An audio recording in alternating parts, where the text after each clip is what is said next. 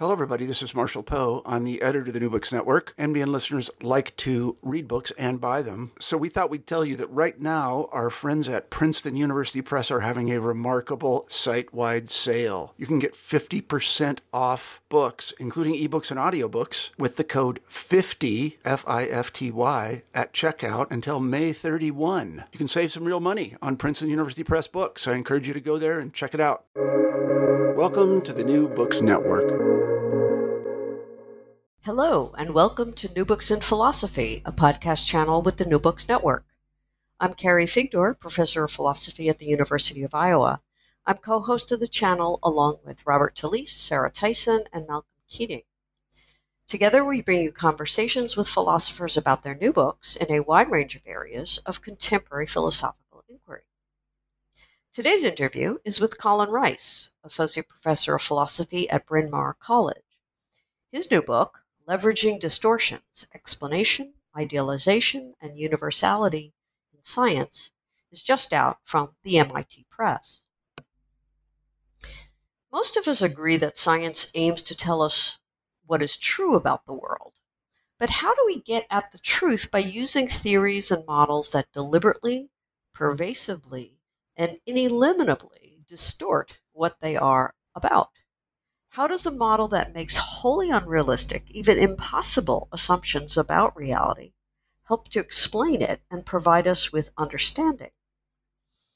In his new book, Colin Rice tackles this puzzle by examining how idealization figures in the development of models and theories, and how such distortions help provide otherwise inaccessible explanations. He takes issue with the dominant view of scientific explanation as primarily a matter of providing causal information, and he argues that providing information about what is irrelevant is often what does the explanatory work. His book presents a well-structured challenge to many of the views of scientific explanation and understanding that have dominated philosophy of science for decades. Let's turn to the interview. Okay. Hello, Colin Rice. Welcome to New Books in Philosophy. Hi, Carrie. Thanks so much for having me. I'm looking forward to talking about leveraging distortions, explanation, idealization, and universality in science. I always like to start with a question about you rather than the book, or indirectly about the book. Tell us a bit about yourself and how you discovered or came to become a philosopher, and then how you came to write this book. Sure. As an undergraduate at a small liberal arts college called Simpson College, which is just south of Des Moines in Iowa, I was a science major. When I started, I was in physics and chemistry and took a lot of math classes. And I did that for a couple of years. And throughout those first 2 years of undergrad, I sort of found myself asking a lot of questions about, even though I could, what I used to call churn and burn all the mathematics they wanted me to do, how was I sure that the math was really tracking what was happening in the real world? And how was the ability to do all the mathematics really translating into me being able to explain or understand the various physical phenomena that we were interested in? So I asked that question one too many times from my physics professor, and they said, "You're in the wrong department." And they sent me over to philosophy. I ended up double majoring in physics and philosophy and continuing to take extra math classes.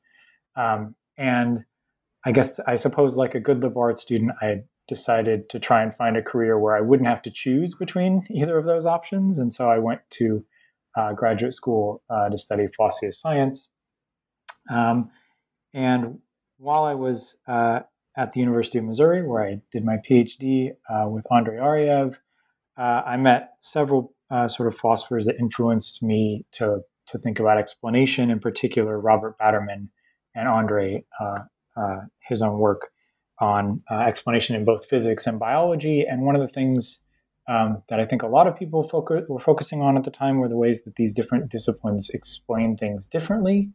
But I actually saw a lot of parallels between the kinds of cases I was learning about in biology and the kinds of cases that that Batterman and some other people had been talking about in physics. Mm-hmm. And so I sort of wanted to unpack what that was.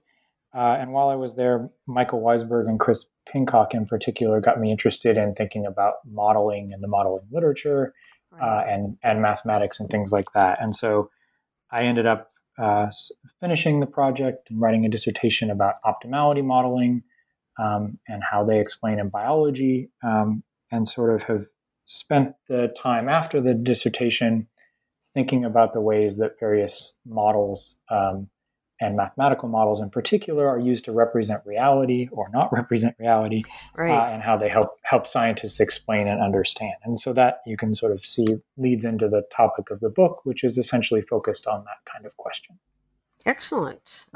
So we will revisit this idea of optimality modeling in a moment. The puzzle. I mean, the book has a very interesting kind of motivating question. Is, in science, most of us think that we're trying to get at some sort of accurate representation or accurate picture of the world in some sense, and that's usually interpreted as some way of getting at the truth about reality, about the world. And yet we do this somehow by deliberately and pervasively distorting our models or our theories in various ways. And so it's really puzzling. How do you get at a true picture of the way the world is, or an accurate one, through deliberate distortion and pervasive, ineliminable, as you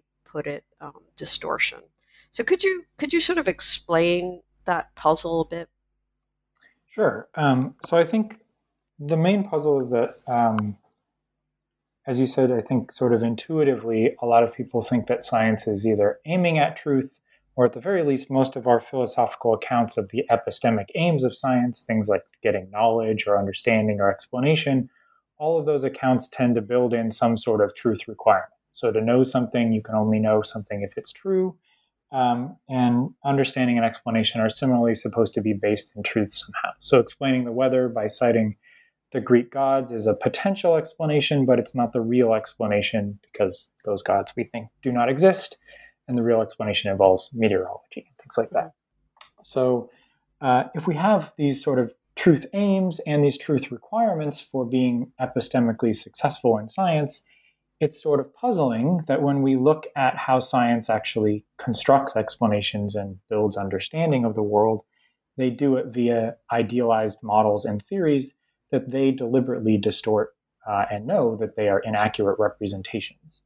And so I think there have been sort of two main responses by philosophers who've tried to sort of work out this puzzle of how that could be.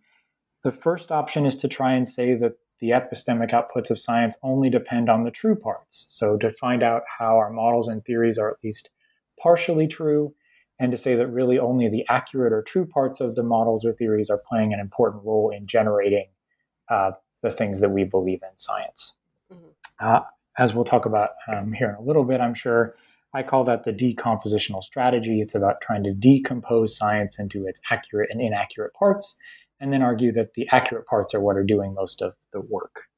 The second main option is to say, no, the idealizations that we find are too pervasive to make that really work, and therefore we can't say that the models and theories are true or accurate. And so we have to either be anti-realist about science, where we say science isn't about generating truths, or we have to give up something about the factivity of the understanding. So there are various non-factive accounts of explanation and understanding that have tried to argue that you can understand something in a non-factive way by believing many falsehoods, for example. What I try and do in the book is say that actually I don't think either of those options are going to work. One, because the representations I argue are what I call holistically distorted or pervasively distorted. So we can't decompose them easily into their accurate and inaccurate parts.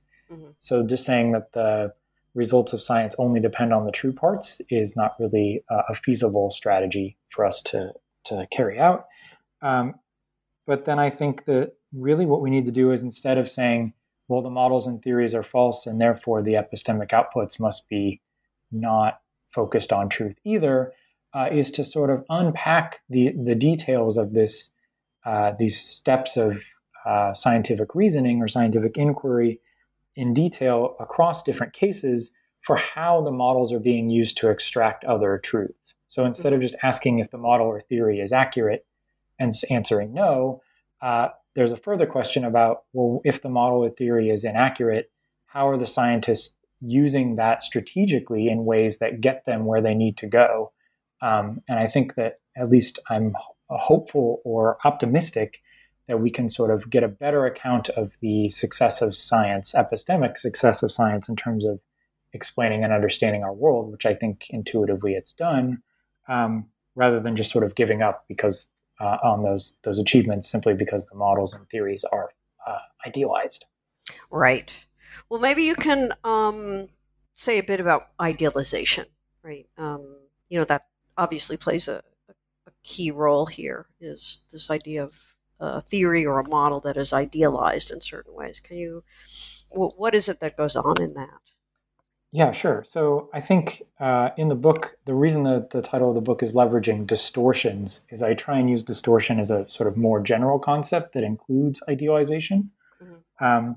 And most philosophers want to contrast between abstraction, which is about sort of leaving things out. So I leave features or properties out of my model that I know are in the real system, versus idealization, which is deliberately introducing a false assumption or a false sort of inaccurate parameter or something like that we know doesn't match the real world. So instead of saying silent about it, we actually actively make a decision, the scientist does, to include that feature in an inaccurate way. So even though I know that there are a finite number of particles in my tea kettle, physicists might assume that there's an infinite number of particles for various reasons. Or you can do similar things with populations of cheetahs. Even though we know all populations of cheetahs are finite, there are various mathematical models that assume that the population of cheetahs is infinite for various reasons. So that's the kind of deliberate introduction of an idealization. I like to use distortion simply because I actually think that leaving things out often distorts or misrepresents the world in various ways. So it's not just failing to say something, but often failing to say something about feature A will distort how the model represents feature B, which is included. So for example, if we want to describe or model development, if we leave out genetics, we will probably distort the ways that environmental factors play a role and vice versa. So if we leave out the environmental or social factors, we distort how genetics plays a role. Mm-hmm. And so it's not just deliberately misrepresenting a thing that can distort it. Often it's leaving out the other things that it's related to can introduce distortion to. So this plays an important role in defending various ways that you go into, which includes the optimality modeling that you mentioned before. The ways in which scientists will engage in non-causal types of explanation. And there the contrast is, it's pretty standard. In fact, you call it, I think, the standard approach or something.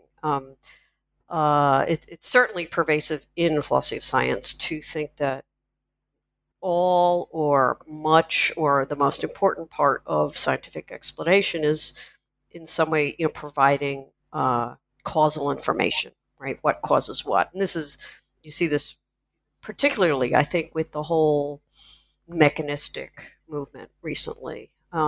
Sure. But it goes beyond that, right? And so one of you begin your critique before providing a sort of an alternative view of what it is to explain and what it is to understand. You first try to establish, a lot of science actually isn't going for causal explanation. It's providing non-causal explanations. So could you explain a bit about that difference and then the different ways in which some explanations in science are non-causal? Certainly. So as you said, like in the book, I refer to this sort of collection of claims as the standard view or the standard approach. There's certainly not a consensus. Not everyone is sort of in that boat, and there are plenty of people who have argued that there are non-causal explanations besides myself, and lots of other sort of parts of the standard view have been challenged. But there is this sort of idea that mostly combines two claims. One, that most explanation is causal, as you said, in science, or maybe exclusively causal, and that the way to explain with a model or a theory is therefore to accurately represent or accurately describe those causes that are explanatory. I think, so as you said, the first sort of critique that I raise in the book of that approach is just to say that there's a lot of explanation in science that trades in non-causal factors. And I primarily try and do a sort of deep dive on 3 cases that I've published other articles about: optimality explanations in biology, statistical explanations in physics and biology, and what Robert Batterman and I call minimal model explanations in physics and biology. Rather than go through all the details of those various cases, I'll just sort of some of the highlights. What I was hoping to do in the book is, instead of just sort of rehashing what I had already said about those 3 cases, was trying to figure out what of those 3 non-causal explanations had in common, that might help us sort of get some features that need to be incorporated into an updated view of explanation, and then maybe think about how they are, as you said, different from the causal explanations, because there are plenty of causal explanations in science, or how they might have certain things in common with causal explanations and that make them all explanations. So I think the non-causal pieces are that there are lots of dependence relations in the world. Some of them are causal dependencies, but others are things like mathematical or statistical dependencies, where by dependence here, I mean, if that factor had been different, the phenomenon would have been different. So there's some sort of sense of difference making here. If we had changed this statistical feature, so for example, if the Bryn Mawr, where I work, is just outside of Philadelphia, if the average number of children in Philadelphia goes from 2.1 to 2.5, that might lead to overcrowding in schools, but it seems a little strange to call that average figure a cause of that, given that it's not a physical thing in the world. It's a mathematical average.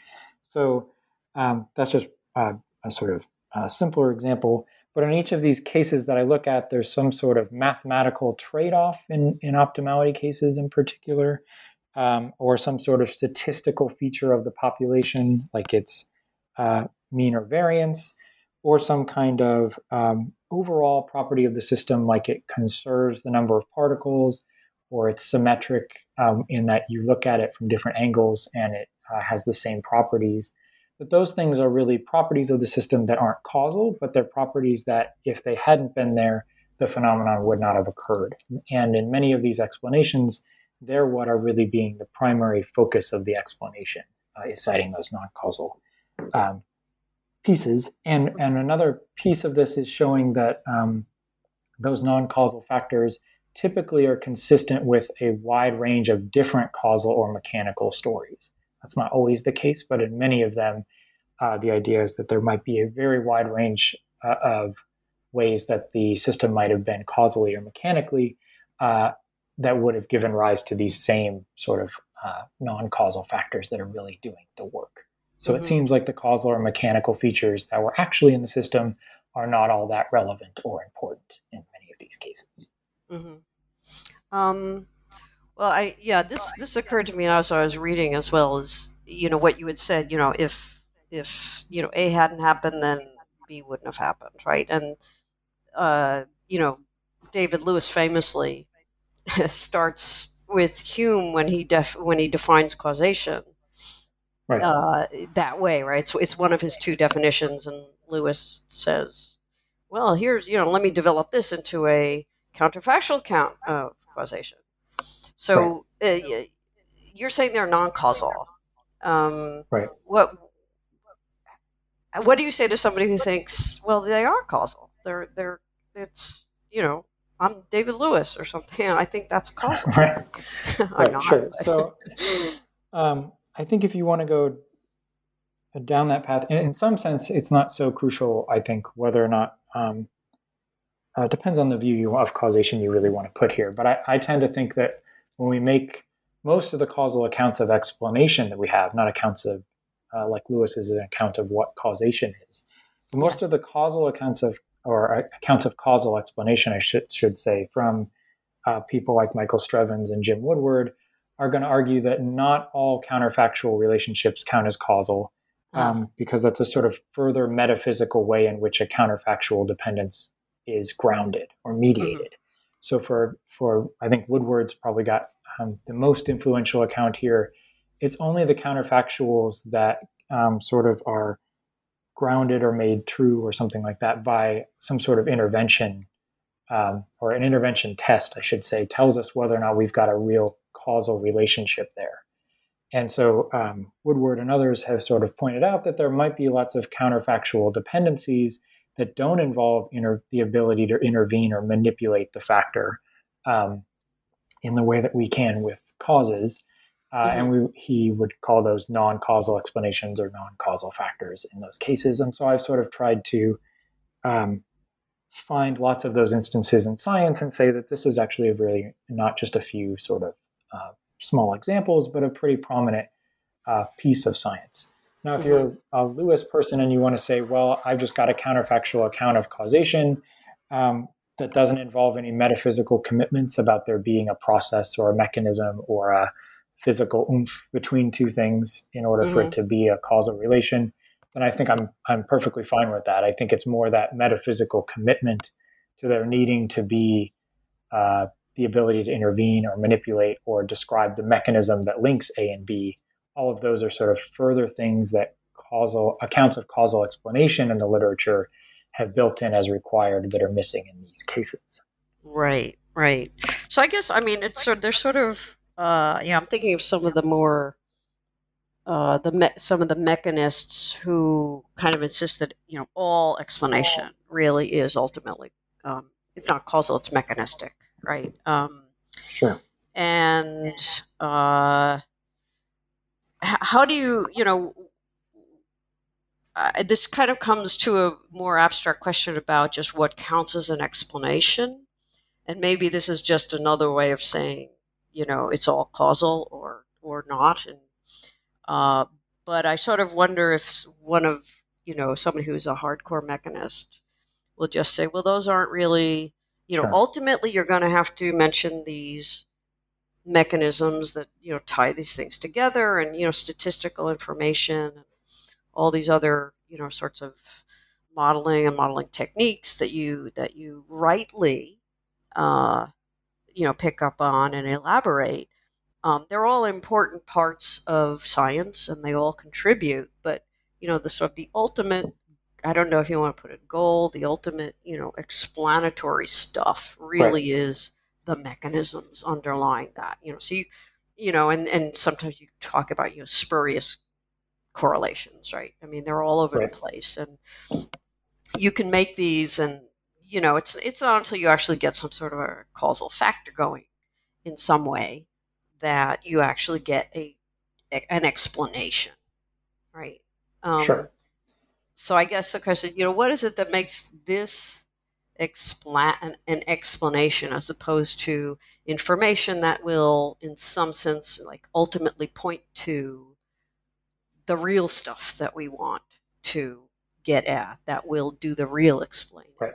Yeah, good. So I'll maybe take this in two parts, which is first just saying, what makes it an explanation or what's explanatory about this kind of thing.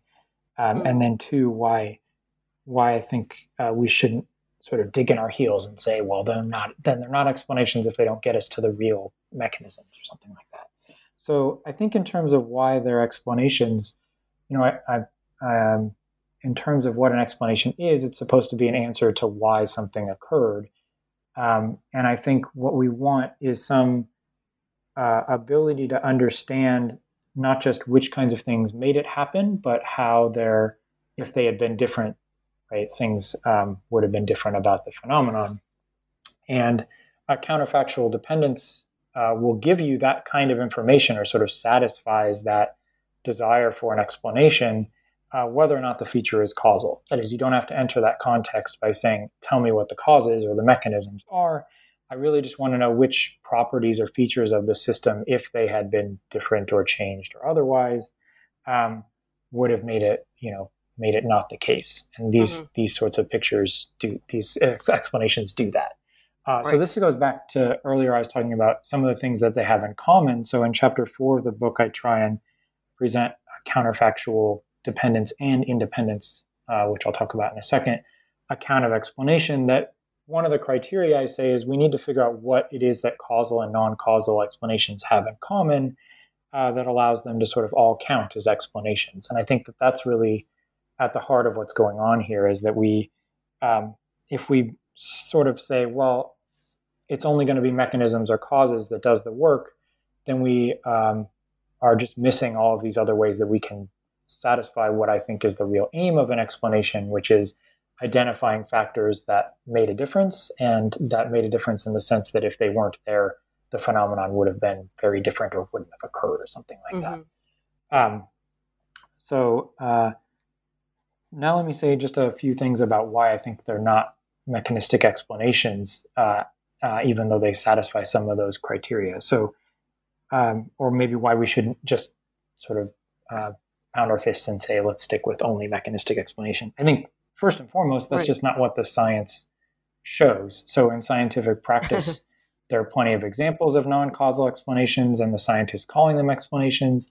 I don't think we should just let the scientists decide what counts as an explanation, but I think there's an overwhelming number of examples in which that's occurring that we should at least take seriously as philosophers. And I think if we can identify features that those have in common, those kinds of cases have in common with causal or mechanical explanations, of course, there are plenty of those in science too, then that's a useful unifying project rather than something that we should shy away from. And I think also there's just been a growing literature in the philosophy of science sort of trying to not just take scientists at their word, but sort of analyze these cases philosophically to try and uncover what it is that makes them explanations or makes them explanatory in their own right, even though they don't cite mechanisms or refer to mechanisms or things like that. And then the one last piece that I think is sort of a unique, many people, as I said, have argued that there are non-causal explanations. But one of the unique features of the account that I defend in the book is this idea that counterfactual independence or irrelevant factors can actually play a crucial role in many explanations. Right. And most of the cases I talk about there are pattern explanations where we want to know why something is stable across lots of different cases. And that's really going to go against the sort of setup of we should be citing causes or mechanisms or things that always made a difference, because these are things that even if they had been different, the phenomenon still would have occurred. And in some contexts, I think that's actually what we want out of an explanation, or at least we want some of that information. Right. So that's interesting. You do make that point very clear. Scientists will often be trying to isolate sort of what's irrelevant in order to explain. Could you and that's just that there, it's not contradictory, but there's something that's very interesting about the idea that you're chasing irrelevance to provide an explanation. After all, could you give to that? Yeah, sure. So I think one thing to note here is that not every explanation has to cite irrelevant factors or anything like that, but that there are, I think, clear contexts in science in which they become important. So another way of putting this is something that's, in fact, irrelevant to the phenomenon becomes explanatorily relevant. And that depends a lot on what kind of thing the scientists want to explain, and perhaps how they want to explain it. So the context plays a really important role here. But two things that can happen. One is that very often, and I try and focus on these cases in the book, I think philosophers have tended to sort of start with sort of simple cases of trying to explain why a car crashed, or how a bike is able to move forward, or something like that. Something sort of a singular event, and trying to unpack it, how to explain that event. And very often that's how causal accounts will, sort of get things going. Here's a simple cause and here's the effect. And that's going to ground or sort of guide our reasoning about this. But in the book, I really try and focus on science's interest in patterns, in particular patterns across heterogeneous or very different systems. This is where universality plays an important role in later chapters of the book. That I think very often that's what really gets scientists excited or interested in explaining something or trying to understand it, is when very different systems, some are studied by physicists, some are studied by biologists, some are just very different physical systems, all seem to display this pattern that keeps showing up. And I think when we want to explain why that pattern is stable, in many cases, what the scientists are doing with things like the renormalization group or homogenization or various other techniques is trying to show that a lot of the various differences of these systems across which the pattern occurs are actually irrelevant to its occurrence. Another way this can happen is just if we really thought that something should have been relevant, but it seems like it's not.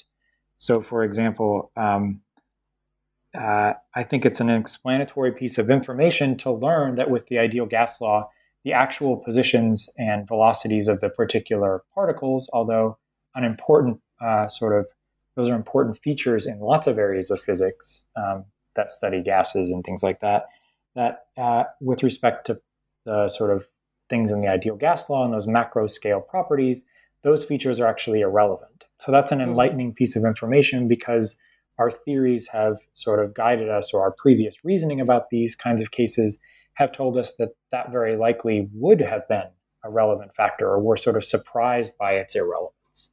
And I think in those cases, scientists sometimes want to know, again, why does this keep occurring despite the fact that these things are different across these very different cases?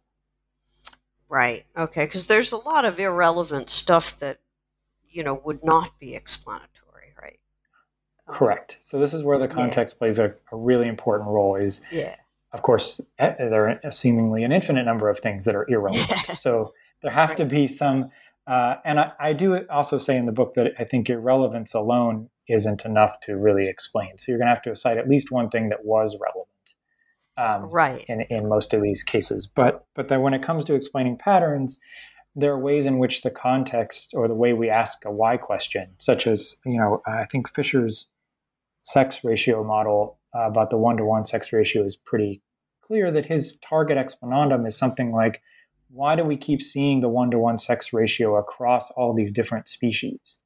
And there I think his sense is, the differences in all of these species seem to make no difference to the sex ratio that shows up. And he's interested in that kind of question. And that's where we get things like equilibrium reasoning that try and show that, no matter what path the system takes in terms of its causal trajectories, it'll end up at this equilibrium point. I think there's a lot of information there about the irrelevance of things that might have been relevant, or we might have thought were relevant going in. That plays an important role. But that context about what we believe would have been relevant or we're sort of surprised is irrelevant plays an important role in picking out the irrelevance information that will actually contribute rather than just distract or something like that. Right. Good.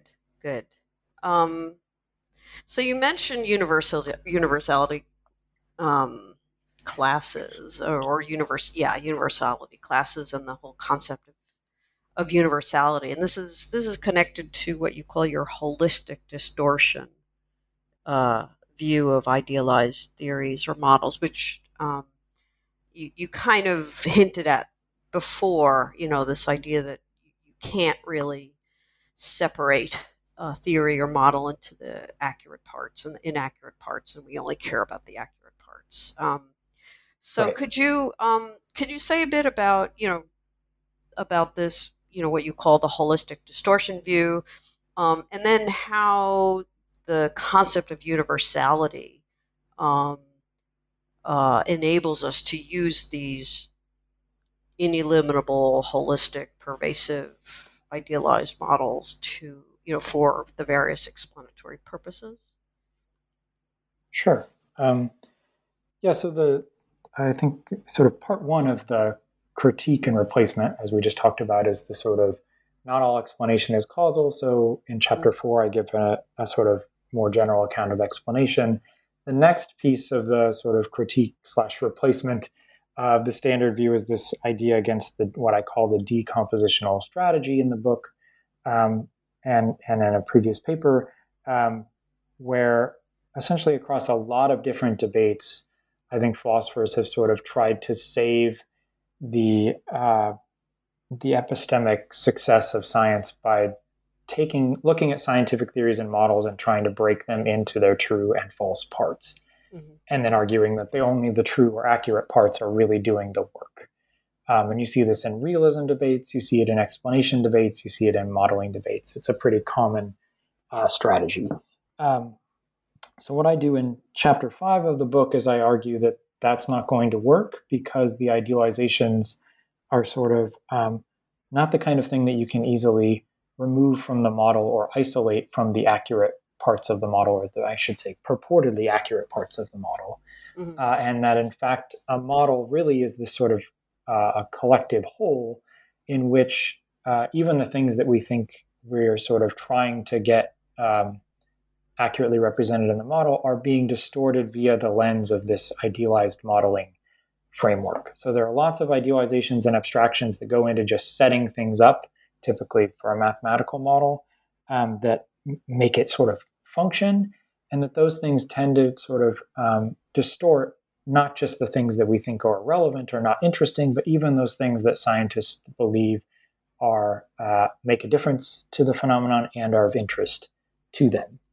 And so there's no sense in which we can isolate the falsehoods of science and say they're only distorting things that are irrelevant. Because very often their introduction, for example, an infinite system in biology behaves in lots of ways very differently from a finite system in various cases, same in physics. So I try and argue that the influence of those distortions is not just to say eliminate drift, but a system that involves, in biology, in evolution, a system that involves no drift because it's an infinite population is also a system that's going to distort what's happening with selection, because selection and drift are intimately intertwined in these cases, for example. So the holistic distortion view is really not so much a claim that the models always pervasively or holistically distort everything, but that as philosophers of science trying to give a justification for idealized modeling, we should recognize that the scientists and the philosophers of science too are very rarely in a position to identify or point to exactly which parts of a model or theory are true and which are false and to what degree.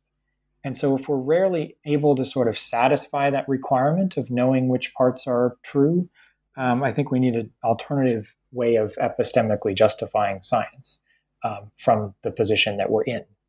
And so the holistic distortion view is really a claim or a proposal that we ought to characterize these models and as representations that just distort both irrelevant factors and relevant factors. And instead of trying to justify their use by saying that at least they're true with respect to the important stuff, just grant that they're inaccurate with respect to lots of important things too. And then we need an alternative way of justifying them that doesn't appeal to this sort of accurate representation of the important things. And that's where the universality class sort of idea shows up and plays an important role. So instead of talking about accurate representation of the causes or the mechanisms that led to an event, I suggest that physicists use the term universality class in a very particular way. I propose that we have to sort of expand it a little bit to talk more generally about the ways that different systems might display similar patterns. In physics, it tends to be tied to things like critical exponents and critical behaviors in particular. But I think the idea is the same, namely that if you look across various fluids and magnets, you end up finding these same critical behaviors showing up, and we'd like some understanding or ability to unpack why it is that that's happening, and also why it is that we can use these really simplistic computational models like the lattice gas automaton model to explain and understand them, even though the model that we're using is really nothing like any of the fluids or magnets whose critical behaviors we'd like to explain and understand. And so universality is our universality class is just the class of systems that all display some pattern of behavior, as I call it, despite their underlying physical differences. Mm-hmm. And underlying here isn't meant to be something like only at the small scale, but just in general, they have lots of physical differences at small scales and macro scales. And but despite all of that, they seem to display some stable or robust kind of pattern that the scientists are interested in.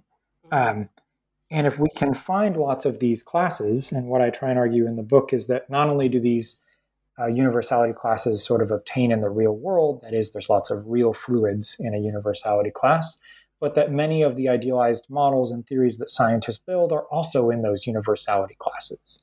And so this gives us a way of not only thinking about how we might explain or understand why very different fluids and magnets and whatever system, lots of different evolutionary systems or something like that, all display the same patterns in the real world, but we can also include these models that the scientists are using as that are very different from the real world, and get a handle on why it is that they also display the same universal behaviors. Mm-hmm. And in particular, that has to do with identifying just a few minimal features that are necessary for that universal behavior to occur, and that are compatible with lots of other sort of combinations of what's happening in terms of the causes, mechanisms, and ontological features of the system Right. along the way. Uh-huh. Yeah, I guess, I mean, when I was reading about it, it sounded, coming from a more philosophy of psychology background. Yeah, I thought, well, it sounds like there's accuracy here. It's just not, accuracy in terms of the parts or anything mechanistic. It's Sure. It's anything that is in a universality class. It's in the class because it exhibits a particular pattern of behavior, and it's the accuracy is is this theory kind of accurately capturing what this pattern is, such that we can put all these systems into this class and these other systems into this other class. So it didn't look to me as if you had gotten rid of the mapping accurate parts, or at all, but that simply it was accuracy of behavior or patterns rather than accuracy of mechanisms. Right. So two things to say. I guess the first thing to say is that I would take it as a success in some sense if the idea was just, the things that we used to think we were trying to accurately represent really have nothing to do with any of these explanations. So we're not really trying to do accurate representation with respect to causes or mechanisms or any of the other things that we thought were explanatorily relevant.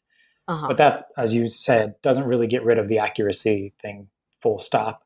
I'll say two things. The first is that I don't think it's really there's always going to be a way to try and find some kind of accuracy in a model. And so I think the real thing to say here is whether or not the accurate representation is really playing the role of justifying the model is really important. Mm-hmm. So it's not just does the model accurately represent, but is or are the things that it accurately represents what justifies us in using it to explain.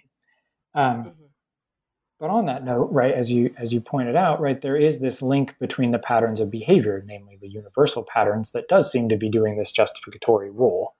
I think the key piece here, and this is why I said it's not just about smaller things being distorted or left out and accurately representing the larger things or the macro scale things, is that I want to say that you can, I prefer to use display a pattern of behavior, because I think accurate representation and mapping have particular histories about sort of getting the parts, the relata correct, right, and the interactions between them correct.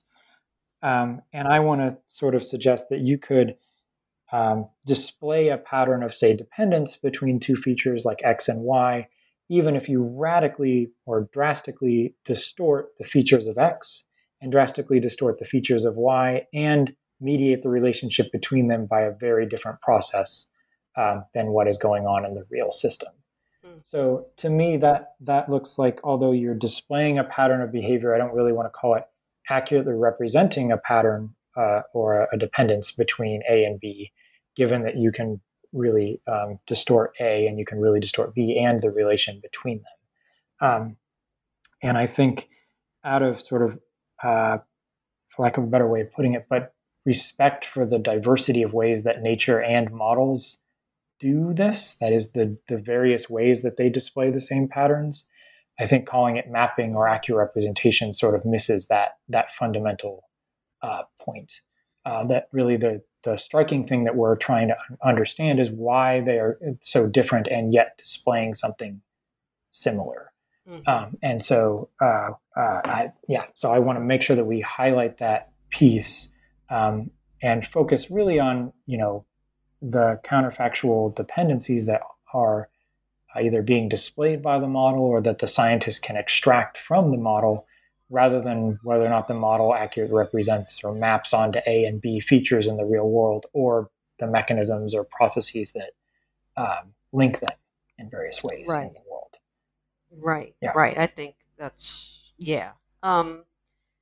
so another thing that had occurred to me is, as you mentioned before, all your examples are all sort of taken from physics or biology, and you do include, I think, Schelling's model of, the simple model of the segregation, right? So that kind of gets a little bit into, I don't know, sociology, and I think there's economics, but psychology is kind of left out. Have you considered how your, overall approach might apply to psychology? I have. So there's a little bit in the book at the end of chapter 7. I sort of try and compare this concept of universality, which, as I said, we're going to have to expand from the way that the physicists sort of historically have constrained it. Why that concept is better than lots of these other ways that philosophers have thought about patterns across different systems. Certainly not the first philosopher to talk about patterns or unification and things like that. So, one of the things that I talk about there is why I think universality is applicable, but preferable to cases of, say, functionalism or multiple realizability, which you find in philosophy of mind and things like that. And in particular, I think the idea is that one way you can get stability across very different cases is to have properties that are multiply realizable, or to focus on functional roles or functional properties.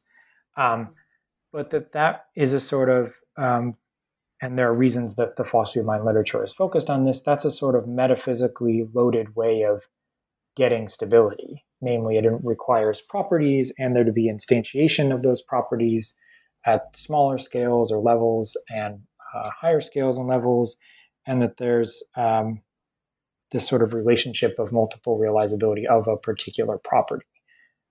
Whereas I want the sort of conception that we have, at least in terms of justifying idealized modeling. As you said, there's a wide range of cases in the book, but I didn't cover all of the sciences. But I think the goal is to try and say that really science, big picture, is interested in these patterns across different cases, and that in philosophy of mind, there's been a focus on one particular kind of stability across differences via multiple realizability and things like that, but that there are lots of other ways that same thing can happen that I don't think should be tied to the kinds of concepts that necessarily show up in those debates, like supervenience and other things like that are, I think, for lack of a better way of putting it, metaphysically complex and might muddy the waters more than what we need to do what I take as not a completely epistemic project, but a largely epistemic project of figuring out what explanations are and how the models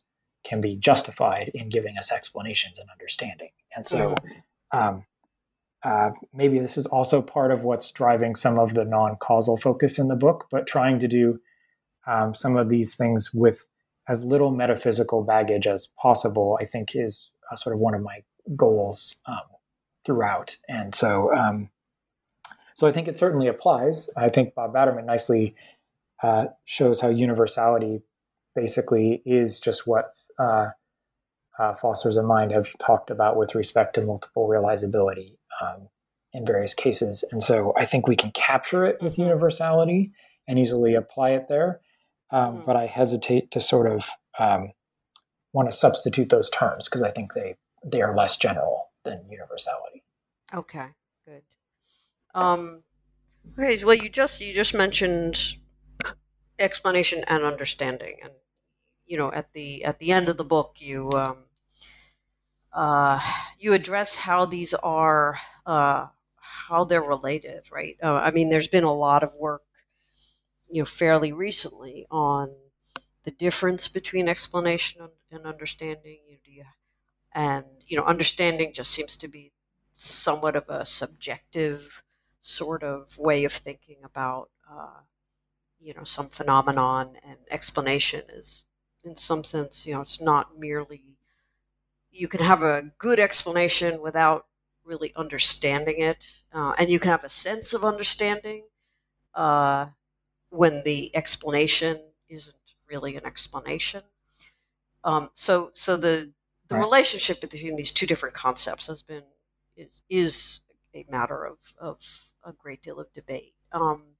So, in your view, um, you think that explanation is not necessary for understanding, and it's certainly not sufficient for understanding. So, can you explain your take on that debate? Yeah, sure. So this is how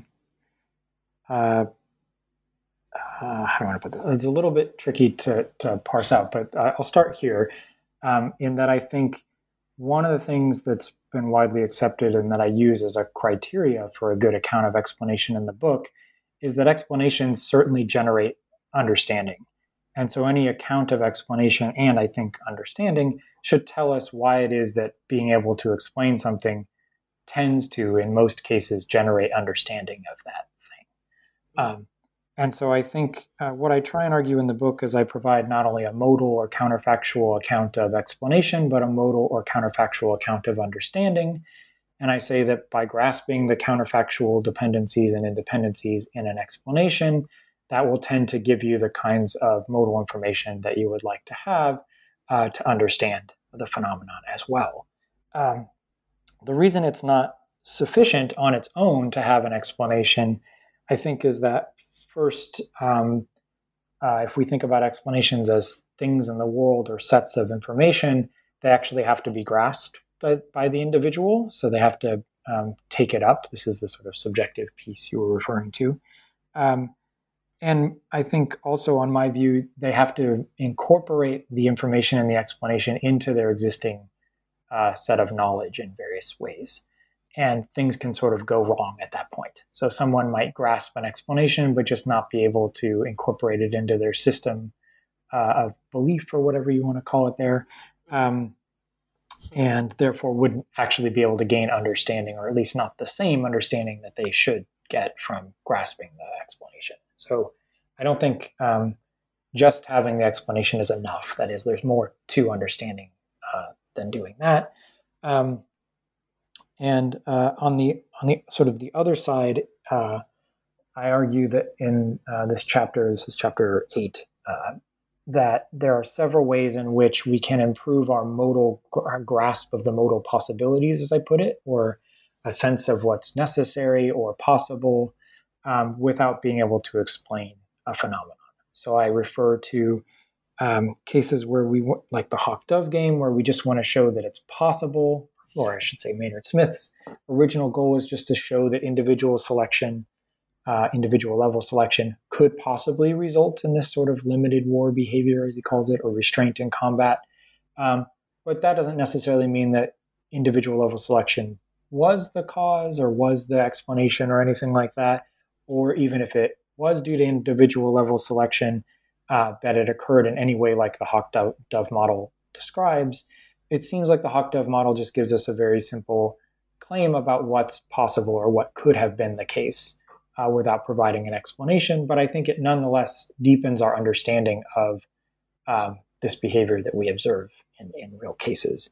And then in the physics case, a colleague of mine here at Bryn Mawr, Kate Daniel, does some really amazing work modeling the origins of the universe, but also things like star clusters and how they whether or not they hold on to stars, if they have certain levels of energy.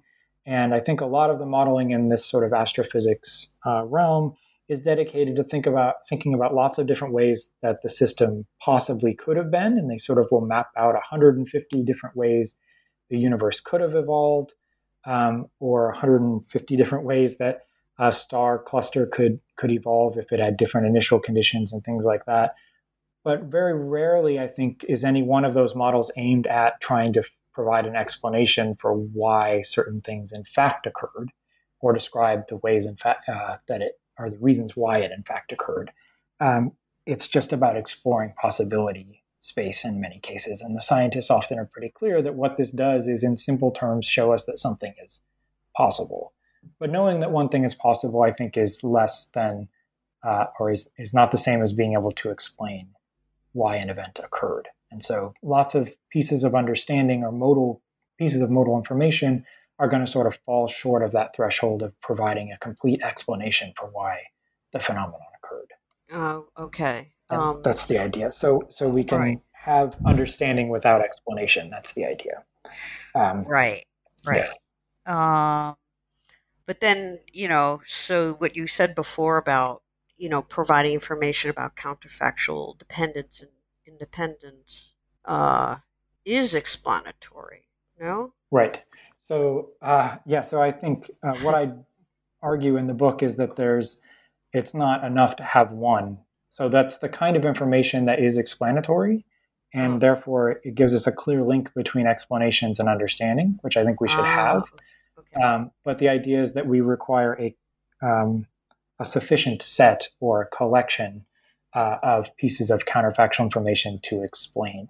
So I argue in the book that very rarely is a single counterfactual dependence going to be good enough to explain why something occurred. After all, you might just say, why is Colin in this interview? And you might say, well, it counterfactually depends on the Big Bang. And that might be true, but it doesn't seem like it's really sufficient to provide the explanation, even if I want an explanation that might go that far back. And same goes for counterfactual independence, right? As we noted, there's lots of things that are irrelevant, but very rarely is citing just one, or I argue in the book, actually never is citing just one thing that's irrelevant going to be sufficient to explain. But it is a modal piece of information that I think helps deepen our understanding. So one of the things that's happening in the background here is that understanding, I think, very much comes in degrees, whereas I try and set some clear thresholds for a complete explanation. Even if pieces could contribute to it. Okay, so they're not distinct. They're not distinct kinds of epistemic states. They kind of grade into. I think, Sure. So I think one way to think about what's happening is that understanding, as I say in the book, our understanding in science neither starts nor stops with an explanation. So you might think of it as slowly increasing our understanding or deepening it. Until we get to an explanation, and then we can keep going beyond that too, because there will be pieces of modal information that are not given by the explanation that we might be interested in, either that come from other explanations or just some other model. I think there's more to explanation, and without going through the whole account, I won't get all those criteria in there, but there are more criteria I want to put on explanation that would have to be satisfied before just getting a lot of understanding or deepening understanding. One way, I was talking to Kareem Khalifa, who's written about some of these similar topics, and one way I put it to him, he said he wants explanation to be cheap and understanding to be expensive, and I think just the opposite, that understanding is pretty cheap and easy to get. It's just, any modal information deepens it. Whereas explanation, I think, is more expensive. That is, it has more criteria to satisfy. Oh, cool. Good. Well, that made me understand, I think. Certainly. So I was going to ask about, scientific realism, which, always seems to pop up everywhere. But I think we're just about out of time. So I will leave listeners to, crack open the book to find out what you have to say about scientific realism, because you are defending a view that is realist. That's right. But so I don't have to cut us off too quickly. Let me just ask a final question, which is, are you working on something now that kind of follows up this book, or have you gone to other topics? What's on your menu at the moment? Yeah, so there are several projects that grew out of the book and some that didn't. But three that grew out of the book is we talked a lot about modal information and possibilities. Yeah. There are a lot of possibilities in the world, and therefore I'm working on a paper that sort of tries to dig a little deeper into exactly which possibilities deepen our understanding and to what degrees. And to try and, if it's not going to be, we mentioned Lewis earlier, I don't think distance from the actual world is a very good measure of which possibilities will deepen it more. In fact, departing far from the world can actually deepen things more in certain cases. And so it becomes difficult to sort of parse out which possibilities or how we should pick out exactly which ones are going to deepen scientific understanding. So that's one project, is to sort that question out a little more precisely.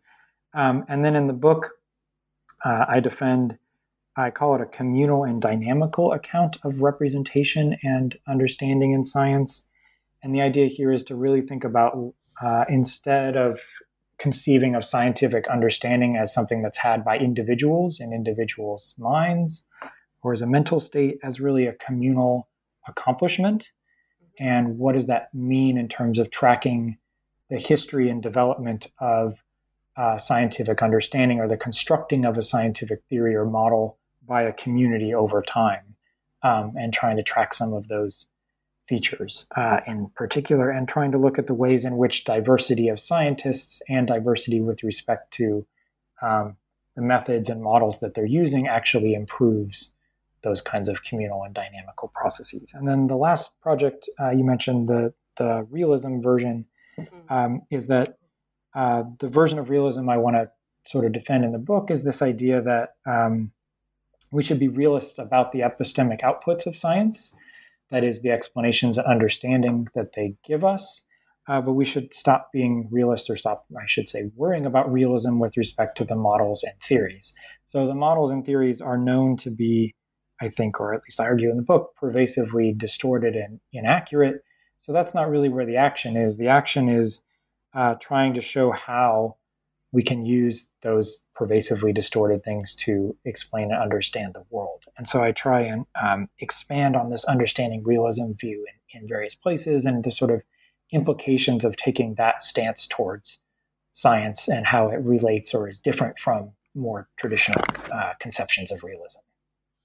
Cool. Well, I look forward to seeing that work. But we are currently out of time, though my understanding of the book has certainly been deepened by our conversation. I do appreciate it. It's a very rich book. So, I encourage our listeners to crack it open. But in the meantime, I wish you luck with those projects, and they all sound interesting. And good luck with all of them, and we'll cross paths again.